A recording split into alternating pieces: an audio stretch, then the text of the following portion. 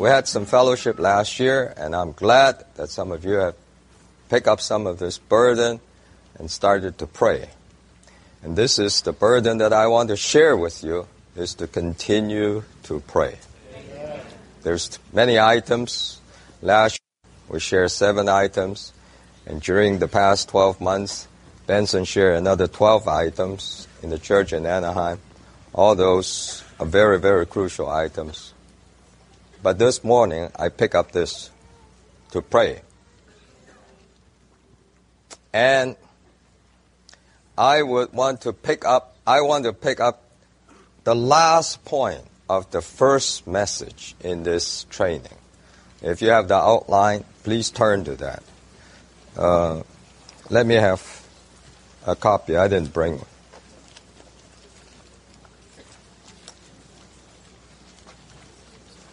Read it together. That last point in outline number 1.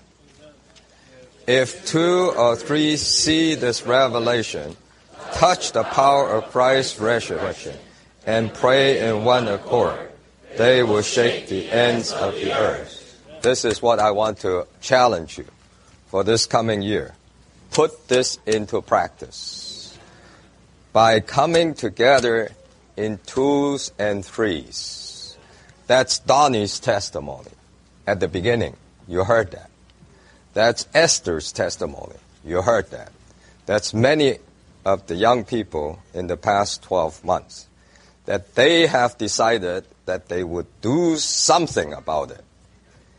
And they can't change the whole world, but they will find a vital companion. And that's what I am going to challenge you this morning.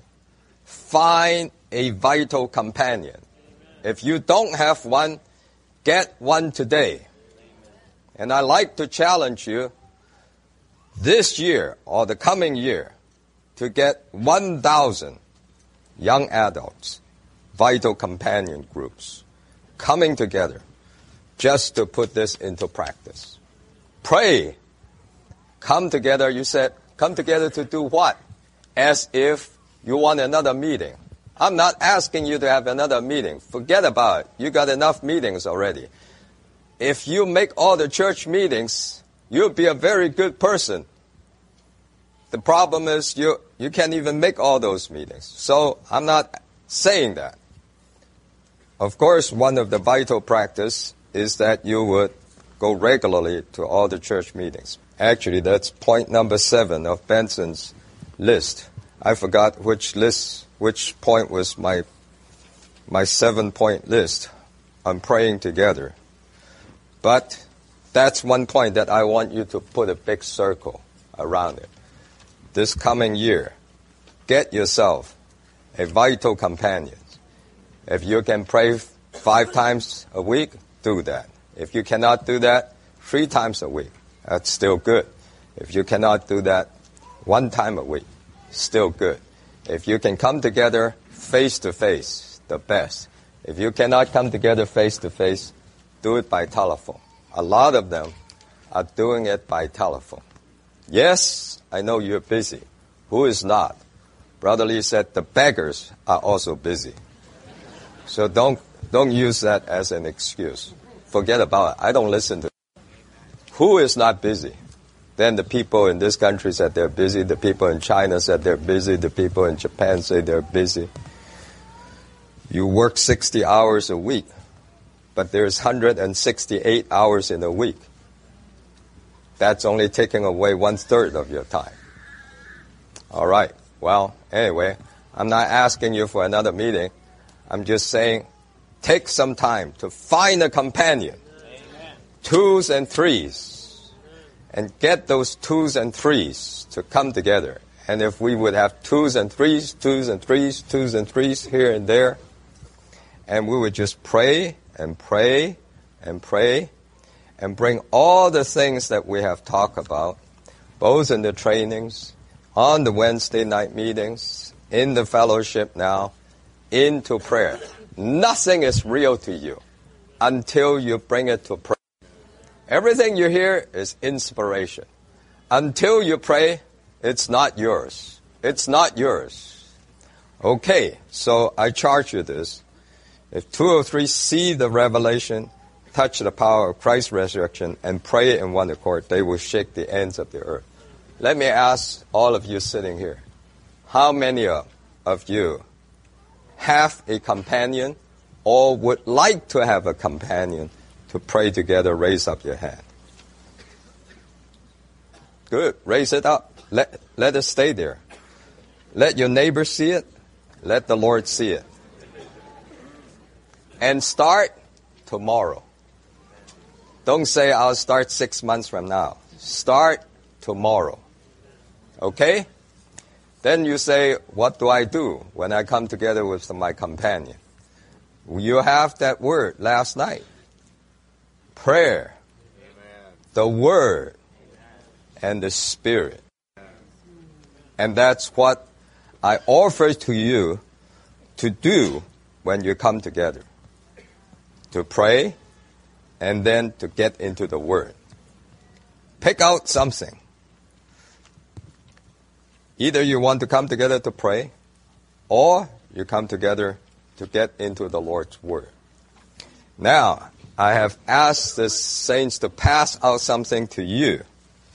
This was reference for message 8, which I didn't read to you, and I'm not going to read to you, but it's reference to the point about the practice of the early apostles where they grow in the word of the Lord's grace. And it's from Life Study of Acts, message 55. And it's a very, very inspiring word for the young people. How they need to get into the word of God's grace and be constituted with God's New Testament economy and the revelation that the Lord has entrusted to us. And when they get constituted this way, then they will have the capital to participate in the Lord's move. And there's a great need and a great hunger everywhere in this world. But we have to do the right things first. And that is, number one, we have to become vitalized by having companions. Then we have to be constituted with God's Word. And when that happens, then we will pick up the function of the God-ordained way to practice preaching the gospel to our Jerusalem. I like that point that some of you pick up. We have our Jerusalem. And then as we start going from Jerusalem, then we go to Judea. And then we'll go to Samaria.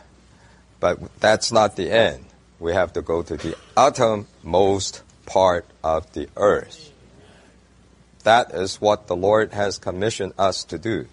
And so, in this passage, which I'm not going to read to you, you can read it yourself. And please read it yourself. The first part, it says about the word of God's grace. And then in the second part, I skip it on purpose because before page 480, some of those are not strictly pertaining to you. But starting from page 480, it says, burden for the carrying out of God's New Testament economy. And it doesn't say that you move right away. It says you should get into the training. If you haven't been to the training yet, you should also get into the constitution of God's New Testament economy. And he said, especially as conveyed in the life study messages. Make a plan of what you want to do with your companion. That is your study of the truth. And that will equip you. Okay, that's one thing. Then the other thing is prayer. And you say, what should I pray? I share with the brothers before the meeting 4 things. 4 things that is very, very practical. The first thing, everything starts with consecration. And you should pray for all the young people in this country and for those in your own church, that they would be stirred up. that they would not just be swallowed up in the crooked and perverted age. Pray for them. Pray for them. That is the most important thing. I tell you, brothers and sisters, when I see a young adult, especially those that have gone through the training, and they're in the world, and they're completely captured, and the locust is slowly eating them up bit by bit, my heart bleeds within me. I tell you this to open my heart to you. You're just like our children. And when I see the locusts eating up your time and eating up your energy and eating up your time, my heart bleeds. But I'm not here to complain and grumble and groan. I'm here to tell you that there is a way. That there is a way. Of course, it starts always, as in anything else, with our consecration to the Lord. I'm so happy to hear that a few months ago in Anaheim, they had over 200 people that just have an open confession and declaration that they want something different. They want something new. They don't want to go on like the way they have been. And that's possible. Then number 2, don't stop with consecration, aspiration. Oh, I wish. If you wish, start right away. The best time to start is to start tomorrow. So, the second thing, vital living. Our living supports our church life. We used to say the inner life is for the daily life. The daily life is for the church life. If you don't have a daily life, you don't have a church life. If you want a church life, you better start building up your daily life. And of course, we cannot just have a moral life. We have to have the inner life to support our daily life. That's what we're trying to emphasize. Emphasize. You're living. Even the Jubilee is not a one-time thing. It's your living. It's how you deal with your time, how you deal with your money, how you deal with your family, how you deal with your children, how you deal with your kids, how you deal with your companion. That's Jubilee. Jubilee is there. Jubilee is not just here in the messages or in the conference or in Anaheim or in Grace Court. It's right there where you live. That's where you practice. Enter the Jubilee. What are the bondages? The bondages are the human sufferings. That's in your job. That's in your daily life. The bondages are the anxiety. That's in your job. That's in your family. Don't try to escape from it. Overcome it. Grace Garden is not an escape. Not an escape. It's just there to train you. You have to be where you are to be an overcomer. Okay, I'm not going to get into that. But anyway, you need to have a vital living. Then, number 3, pray for a healthy church life. And the healthy church life, of course, includes functioning on the Lord's Day, having morning revival, and then having the Tuesday night meeting and having your group meeting. All those are part of the church life. You got to be involved in all those. But listen, there's more. The church life is not meetings only. Move your focus, your hairline, strictly from the meetings to your living. And that's what Brotherly's burden is in the practice of the God-ordained way. That means you have to start shepherding people, preaching the gospel, teaching them, helping them, going out with the gospel. That's what it means to function and to participate in the church life in the God-ordained way, in the up-to-date move of the Lord's ministry today. You have to be in the church meetings. But you also have to practice the God-ordained way. Then you will be a vital person. The Jubilee is not just a living. The Jubilee is a proclamation. And it is a life. It is what you do. It is your habit. It is your practice. That's the third thing. Start with your Jerusalem. Get a list. When you pray, get a list. That's what Brownlee said vital groups do. They get a list of their friends and relatives, their Jerusalem, their Judea, their Samaria, and the uttermost part of the earth. Then, number 4, you need to participate in God's move. The young people is not for the world, it's not for the system, it's for God's move on earth today. Okay? I don't have things to pray. There you go. You got plenty of things to pray. Pray for all the people in your generation that they would be revived, that they would consecrate themselves. Pray for all the people that they would have a vital living.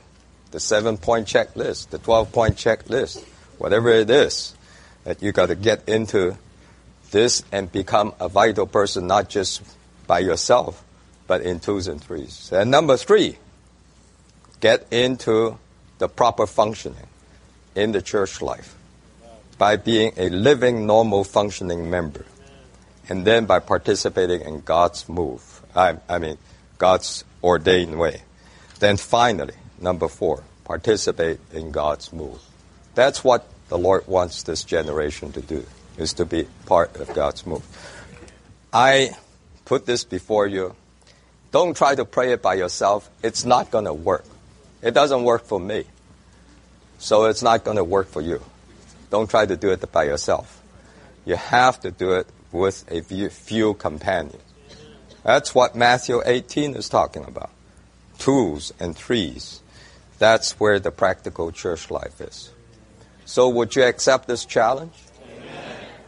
Would you accept this challenge? Amen. Get a vital companion and start somewhere. Amen. Don't just dream, but start moving somewhere.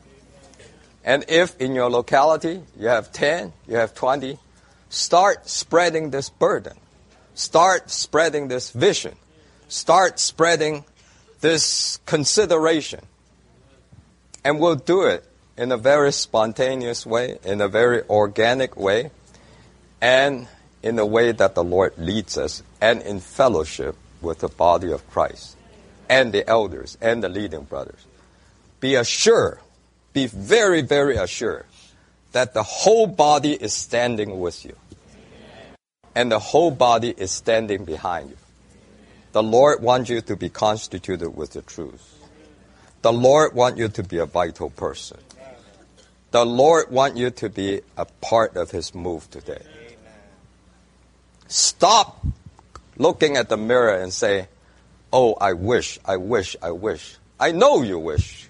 Stop talking about your wish. I'm so happy this morning to hear these testimonies of these brothers and sisters line up and say, at least there's a turn. But I know it's not a one-day thing. It's never a one-day thing in the Lord's recovery. It's a life. It's a living.